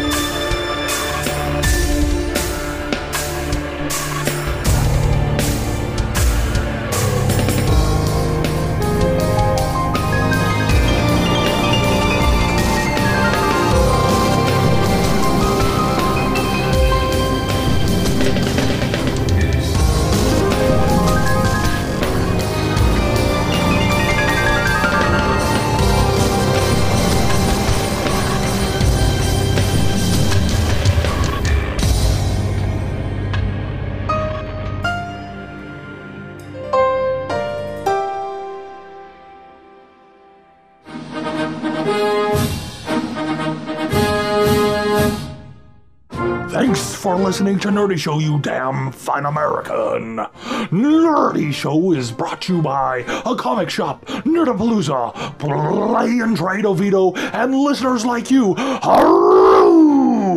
If you enjoyed what you've heard, support Nerdy Show by telling a friend, picking up some merch at the Nerdy Store, or donate directly and receive exclusive perks. You know, capitalism, you goddamn commies! For more episodes of Nerdy Show, Dungeons and Doritos, videos, contests, and other nerdy programming, visit nerdyshow.com. You can subscribe to all Nerdy Show podcasts via the iTunes Store. Follow us on Facebook, Tumblr, and Twitter. It's goddamn Twitter now. Buy it, make it. And get social with other Nerdy Show nerds at nerdyshow.com forums, you goddamn bags of cocks. Nixon out. Remember, this is spicy. Oh, that's right, it's spicy. Yes, it is. I will sample some of your offering. Yeah, I've smelt it, and I've also dealt it. I'm about to start drinking Fireball whiskey. Jealous much? No. Isn't that the stuff that tastes like cinnamon and also burns of alcohol? Yes. It's that amazing. doesn't sound good to It's me. double burn. It's when you hate your life. It's like when you soaked your Fireball candy balls in whiskey as a You kid. can chug it if you want. Sure. My mom used to do that when I wouldn't be quiet. You don't have AIDS or herpes, right? Nope, not that I checked. Okay. We're gonna start recording now. Well, you didn't check. No. Ah! Give me that bottle. I could have all of those things Let's do in it now. one. Okay.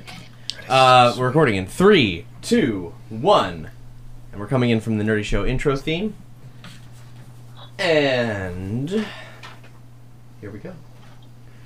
Welcome back, guys, to another Nerdy Show Pro Grade Fan Film episode. Hi, I'm Cap. Hi, I'm Hex. I'm Tony, the draw friend. I'm Brandon. I didn't realize he was gonna say more than his name. Sorry. Maybe we should do this again. See, I'm not the only one thrown off by the awkward title. What was your title? Tony, the draw friend. Tony the Draw Friend. Tony the Drawstring. Tony, the G-string. Tony the G-String. Tony the bra strap. Yeah, Tony the G-String Baldini, proprietor of several strip clubs. Can we all have mobster names? What I do. We all have lobster names? I got the clamps. Branding clamps. So that's a good outtake. Let's start again. Oh, Jesus. Okay, I'll wait for your title, then I'll say my name. Okay. Your goofy Okay. title. 3, 2, 1. Welcome, guys, to another Nerdy Show Pro Grade Fan Love episode. Hi, I'm Cap. Hi, I'm Hex. I'm Tony, the draw friend. And I'm Brandon.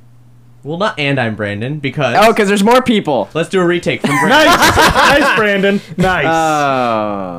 Okay, we're doing Brandon, Brian, Luke, and that's how we're doing. And 3, 2, 1, Brandon.